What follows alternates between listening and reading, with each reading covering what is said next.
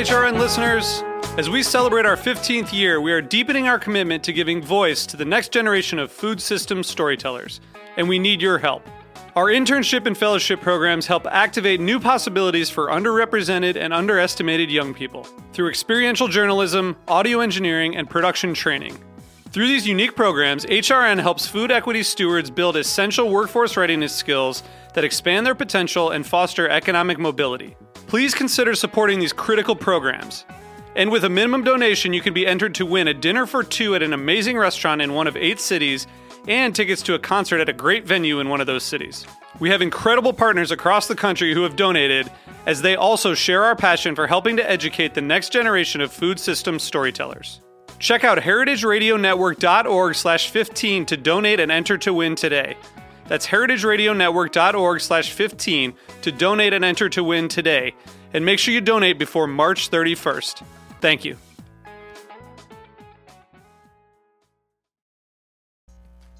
Today's program was brought to you by Whole Foods Market. For more information, visit WholeFoodsMarket.com.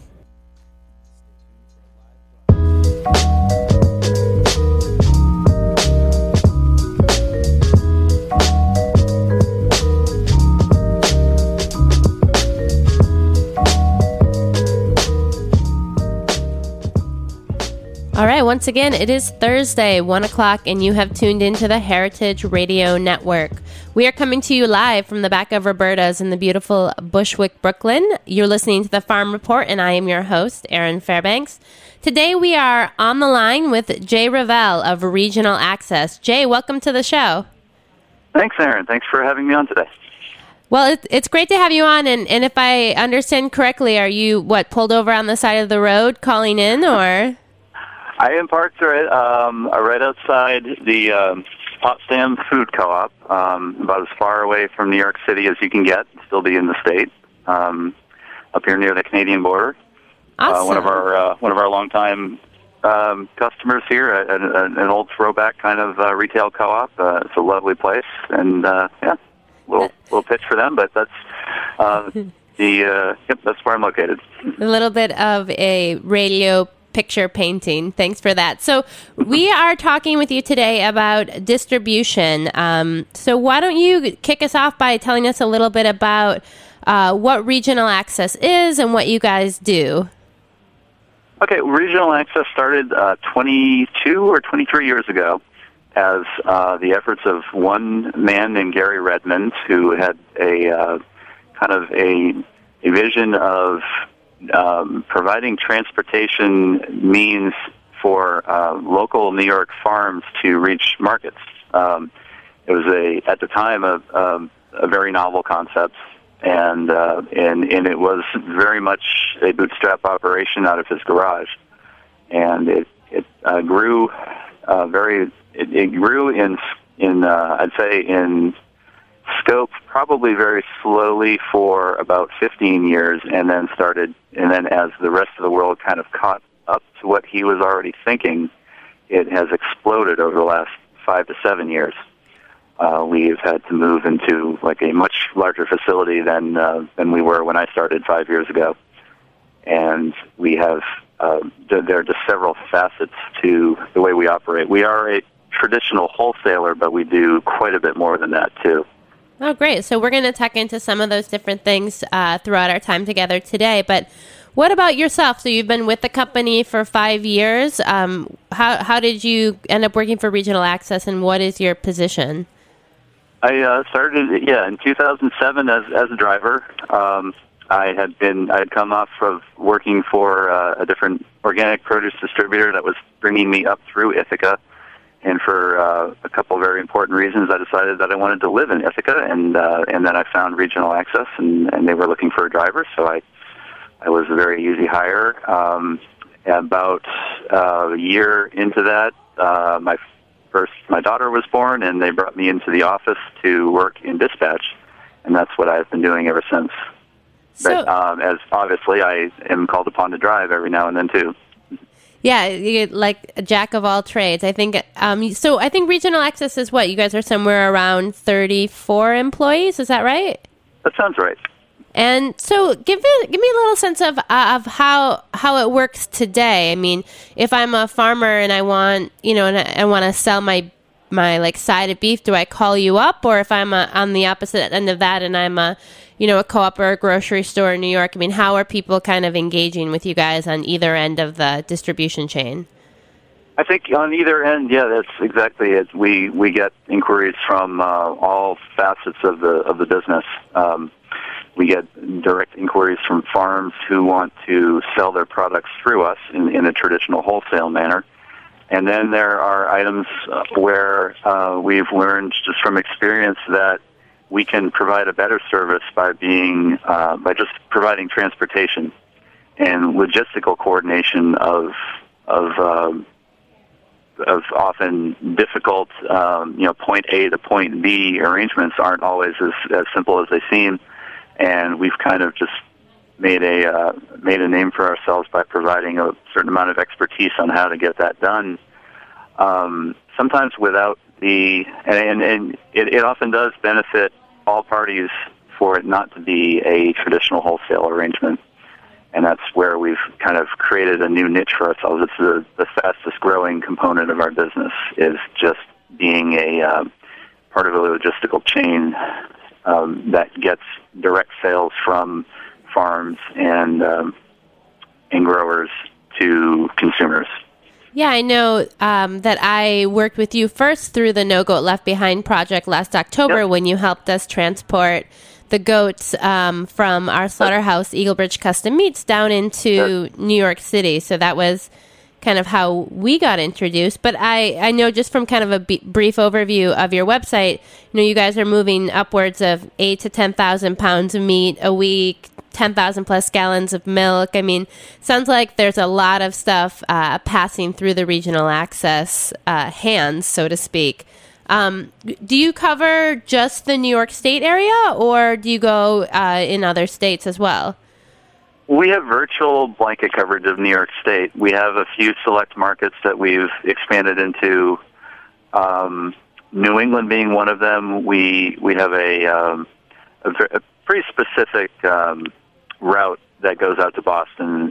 We offer service kind of on the Mass Pike corridor and then in Metro Boston. I wouldn't say it's a huge, actually, it's not so huge for food, but there's been a great deal of Finger Lakes wine being transported out to Massachusetts distributors through us, and a few other facets of the business. And we also go into northern New Jersey and Philadelphia as well.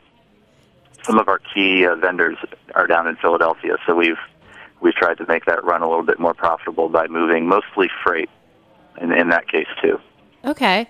So, I mean, that it is kind of one of the things you hear about in, growing regional food economies a lot is, it's a distribution issue. It's a distribution issue. Like there's not enough distribution to get, products from upstate down into the city or vice versa. I mean, being in the distribution business, would you agree with that? Or, I mean, do you think there's kind of room for 10 more regional accesses in the state? Or are people kind of touching on a bigger, more systemic thing when they say, like, it's a distribution problem?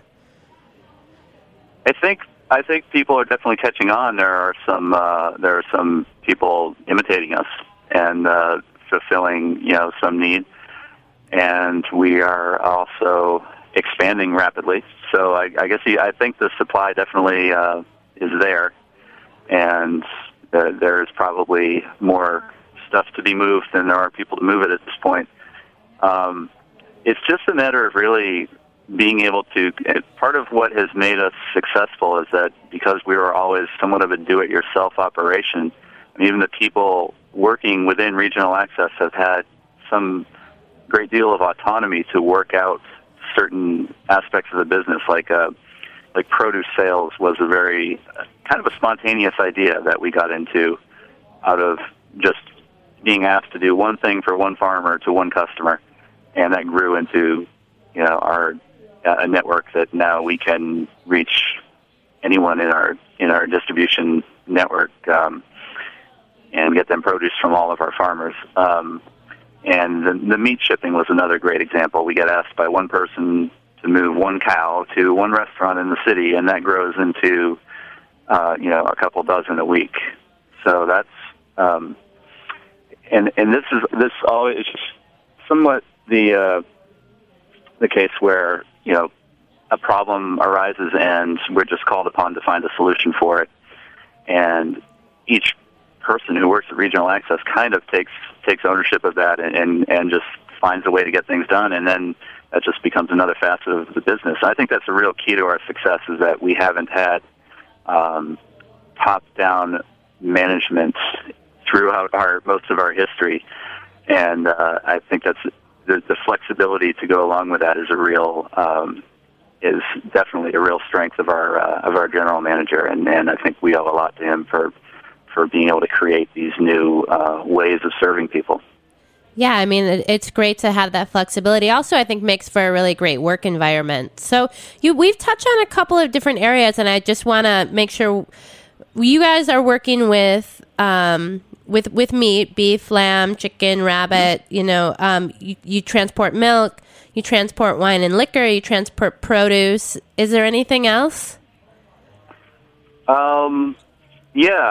Increasingly we have begun doing distribution for Cayuga Pure Organics, and I think a lot of listeners down in the city might be very familiar with that name from green markets, and just from the fact that they were doing their own distribution. They had several dozen customers in the city, restaurants and retailers who have been turned on to their really quite exceptional products, all coming from New York State.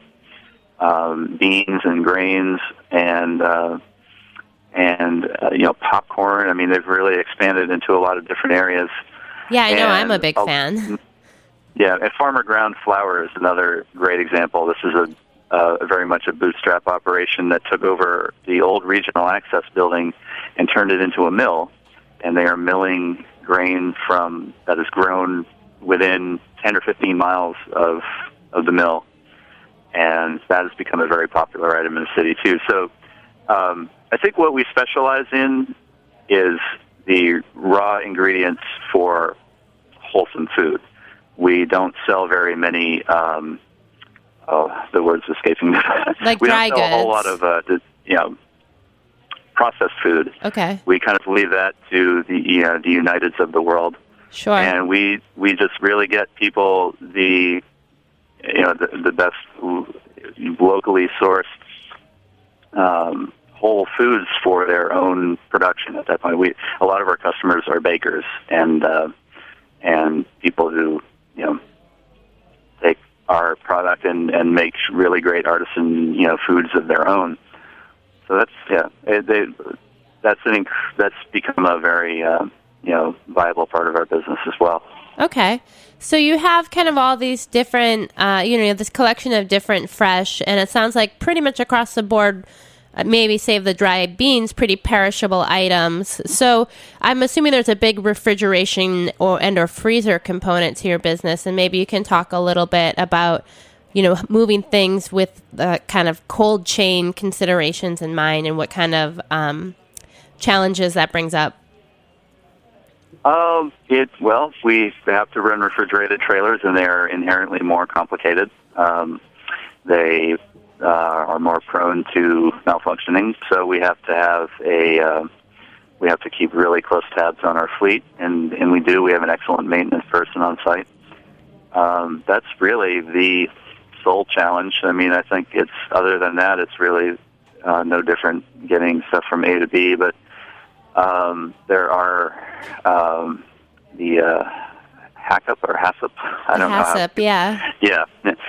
They have, we are required to keep record of that cold chain, and we've complied with that. We've worked out a good system for doing that, both in the warehouse and then once everything is loaded on the truck. I have a sheet here with a driver's temperature log, and I'm recording it throughout the day.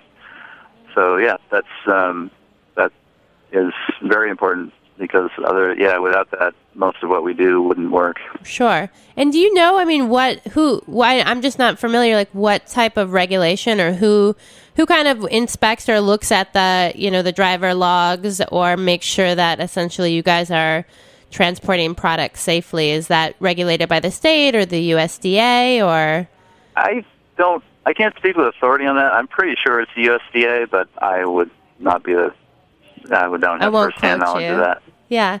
No, I'm curious. So you have the fleet of trucks, and then you said you have the warehouse. So is most of the stuff you're doing you pick up and it comes back to the warehouse in the Ithaca region and then goes out from there, or you pick up and you go straight on your way? You would pick up from, let's say, Eagle Bridge and go straight on your way to a delivery, or does everything get roaded back and then pushed out from the central location?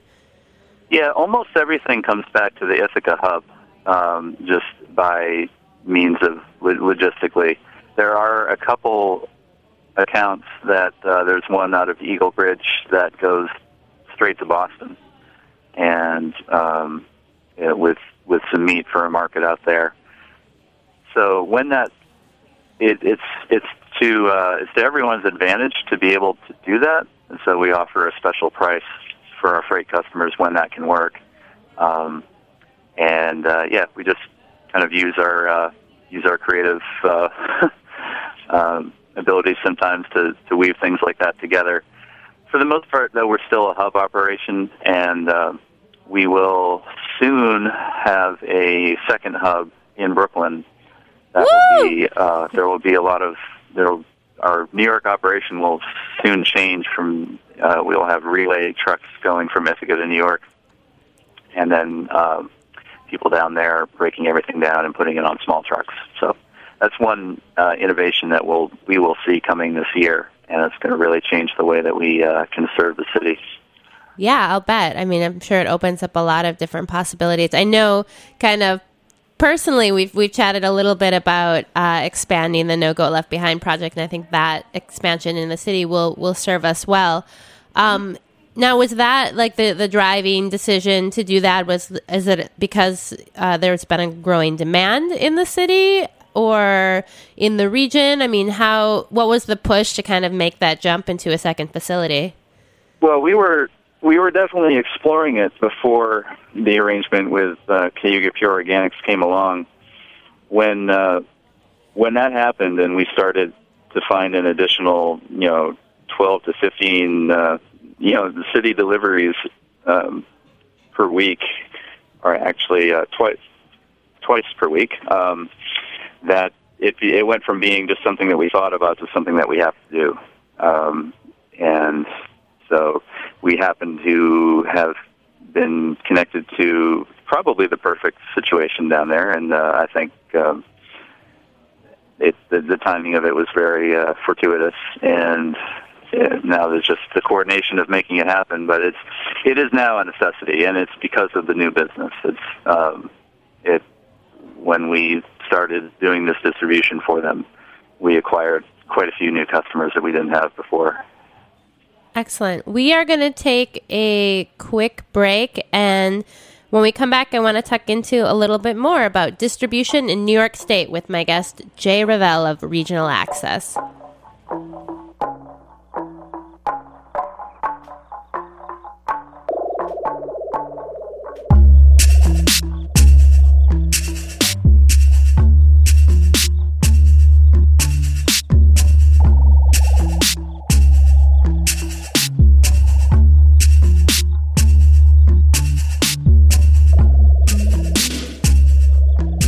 Market is a proud sponsor of Transforming Cities in partnership with BioCities and the Harvard University Graduate School of Design on May 2nd. Buy tickets and learn from multiple stakeholders on how food systems shape cities.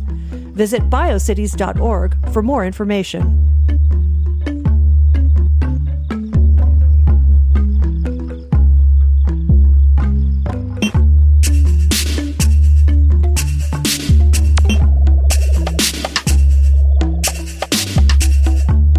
You're listening to Ballin' in Bali from Brooklyn's own RecTech.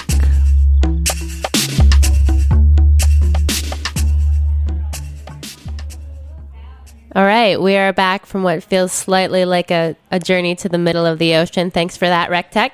You're listening to the Farm Report on the Heritage Radio Network. I am your host, Erin Fairbanks, and we are on the line with Jay Reville of Regional Access talking about distribution in New York City. So, Jay, you know, I want to tuck into the topic that's, I feel like, always on everyone's mind is money. How you making money? And you guys do have a kind of couple different facets to your business. You mentioned, you know, you do this kind of delivery service. You have this wholesale service. So I'm curious when it comes to figuring out what's most profitable for your business or what's the right price for your services, kind of what are some of the things that go into those accountings? Maybe if we start with like delivery as opposed to a wholesale operation. I mean, how do you decide what's the right price to move a half a cow from Ithaca, you know, down to New York City or Ithaca over to the west side of the state? Well, the first part of that, I think, is that we determine it often by trial and error. We attempted to make it a wholesale arrangement with fresh meat, where Regional Access would basically buy the cow and attempt to sell it, and it was not very successful because everybody loves steaks, but it's not all that easy to sell chefs on some of the organ meats or the less the not so sexy parts of the cow. Yeah, sure, I'm familiar with those parts. Yeah, exactly. So we kind of took that failure and looked at it and turned it into the freight business, because we are now no longer responsible for selling it, so that we're kind of leaving that in the hands of the people who do that best, I think. And you know, most of the customers that we bring to are either restaurants who butcher on site or the butcher shops themselves, like Meat Hook and Marlowe and Daughters. Okay. And so they are, they are looking for exactly what the farm is providing, and we are the logistical experts in between. And I think that, so again, it just really comes down to necessity. What is the best angle to take on it really is often dictated by the profitability and the sellability of the product. Okay. For fresh produce, it's pretty exciting to get out there with a whole new batch of stuff every week and get everybody's stuff out on a list and get things sold. So we take different approach depending on what it is. And I think that's just increasingly necessary in the evolving economy. I actually personally believe that the old school wholesale arrangement is something that I can see becoming very outmoded because there isn't enough money in between for an organization to basically be buying stuff in order to sell it at a profit to somebody else. The risk that you take and the shrinkage, especially with fresh produce, it's just, I don't think there's enough money in the new economy to really keep that system going. And I can see what we do being a harbinger for how it's going to be done by more people in the future, which is not really taking on that risk in the middle and finding a nice, happy medium of just getting the product from the grower to the consumer. Right. So really performing, would it be wrong of me to say just more of a delivery service than... Yes, delivery service, but also, bringing in the knowledge of what it takes to get that whole process going. I mean, we do make connections for people as well. Okay, sure. So we sell our freight service instead of just passively being given what we're given by people. And then a lot of that business ends up coming in through word of mouth, but it's being able to just look at kind of what I call the four-dimensional puzzle of our whole delivery nexus with the dimension of time added, how do we get everything moved in the most expedient way? That's where we make our money. We do it by finding the most efficient way to do things. And I'm always curious when I think about this type of like logistical coordination. I mean, in my head, there's like a team of guys and a big computer network and some kind of mysterious program, and you like type things in and it spits it out, and you're like, okay, this is the most efficient way to go. But when you're dealing with these different types of perishable products, when you're dealing with smaller, medium-sized farms, there's all these variables that I think make it more challenging, because it's not just, you go pick up the big load and then you break it down into smaller loads and deliver it otherwise. So can you talk a little bit about some of the decisions and planning and how does the logistic process actually work on the ground? Like how do you figure out like the most efficient ways? I mean, I'm not asking for your business secrets. I'm just, I know it's probably not a bunch of guys in front of a computer, but maybe it is. I don't know. No, we don't have one. We're very rudimentary. We have Google Maps and we have firsthand experience. That's really all we rely on. We don't have the fancy UPS computer. That's still at the level that we're doing it. That still is what works best. Is we have people who have been out there, doing these things. And we have, and we have people who have firsthand knowledge of coordinating things. Yeah, of really the area. All it comes down to. Mm-hmm. Okay, no, sure. So, I mean, that sounds like you're really leaning heavily kind of on your workforce and as people as kind of your biggest resource versus some kind of like magical supercomputer. So mystery solved. And it keeps a lot of people busy, but it's because of that, it still has a personal touch as well.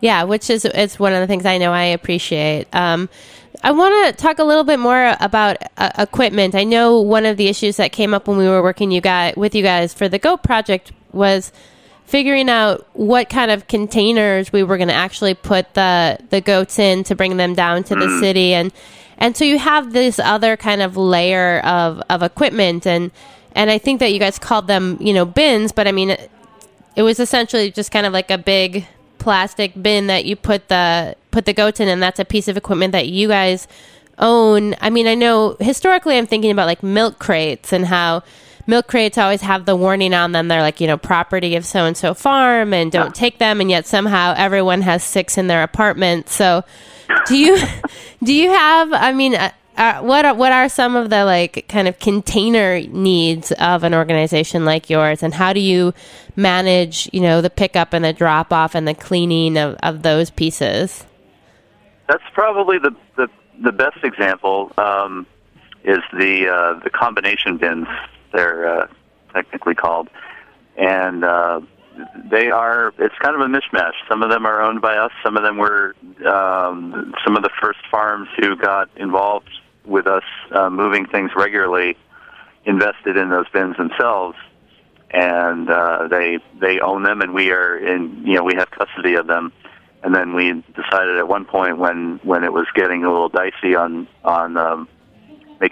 knowing that we would have enough every week, we just basically doubled our fleet of bins, and now we don't have that problem. But yeah, that was again just a very we don't have trailers that have hangers. We can't deliver swinging meat, and I'm really glad we don't. So that was just the mother of invention type of thing where we was how are we going to get it there? We got this pig. It's upstate New York. How are we going to get to the city? We looked into it. We found these bins. They are, they're approved by the approving agencies, and we do have to keep them clean, so they get rotated through. They get cleaned primarily at the slaughterhouse, so that they take firsthand responsibility for making sure it's going out, in a sanitary manner, and. Yes, it's how it's worked. It's very typical of the way we do things. It's a little bit of this and a little bit of that. Sure.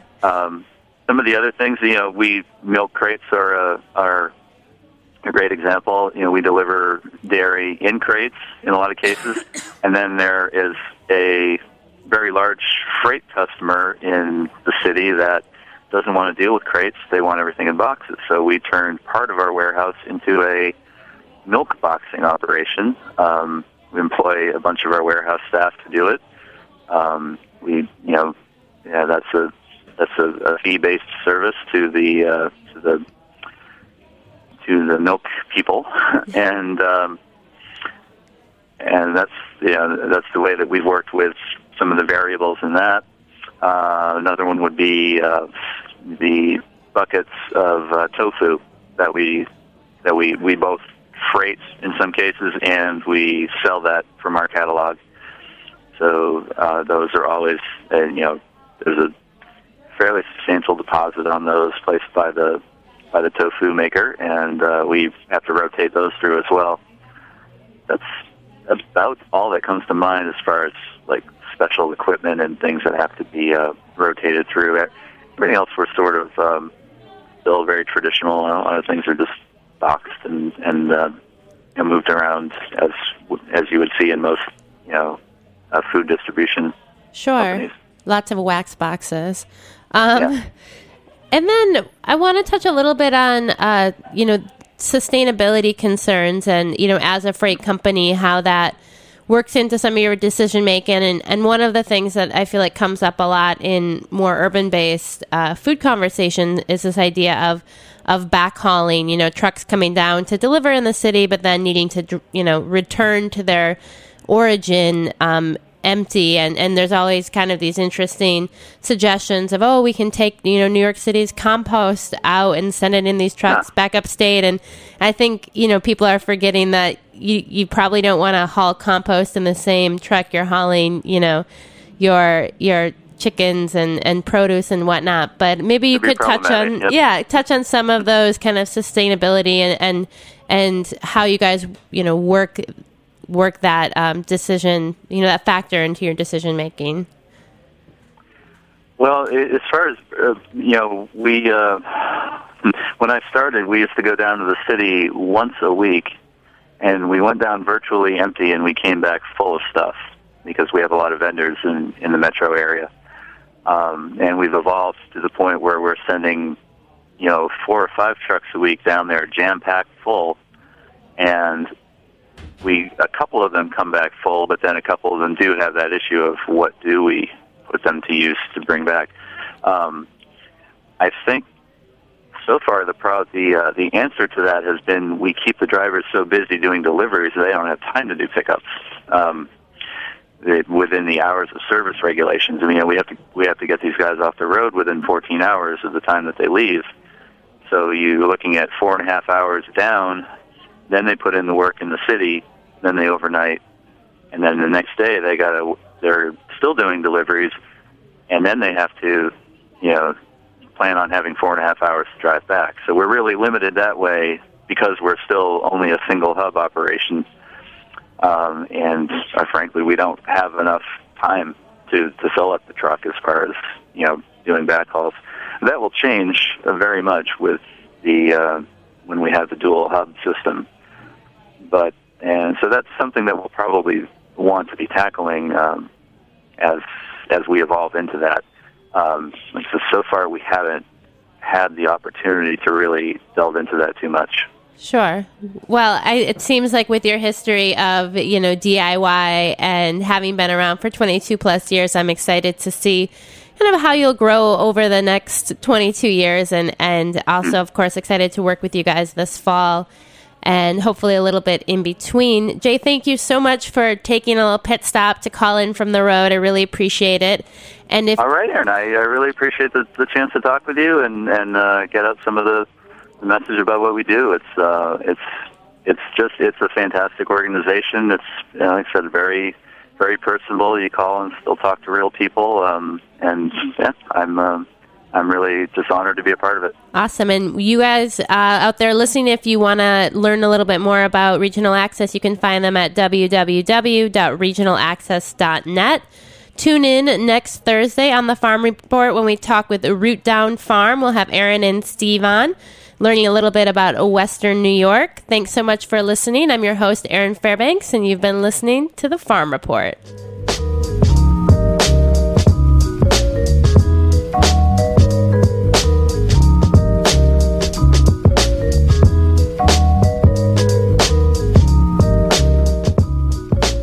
Thanks for listening to this program on the Heritage Radio Network. You can find all of our archived programs on heritageradionetwork.com, as well as a schedule of upcoming live shows. You can also podcast all of our programs on iTunes by searching Heritage Radio Network in the iTunes Store.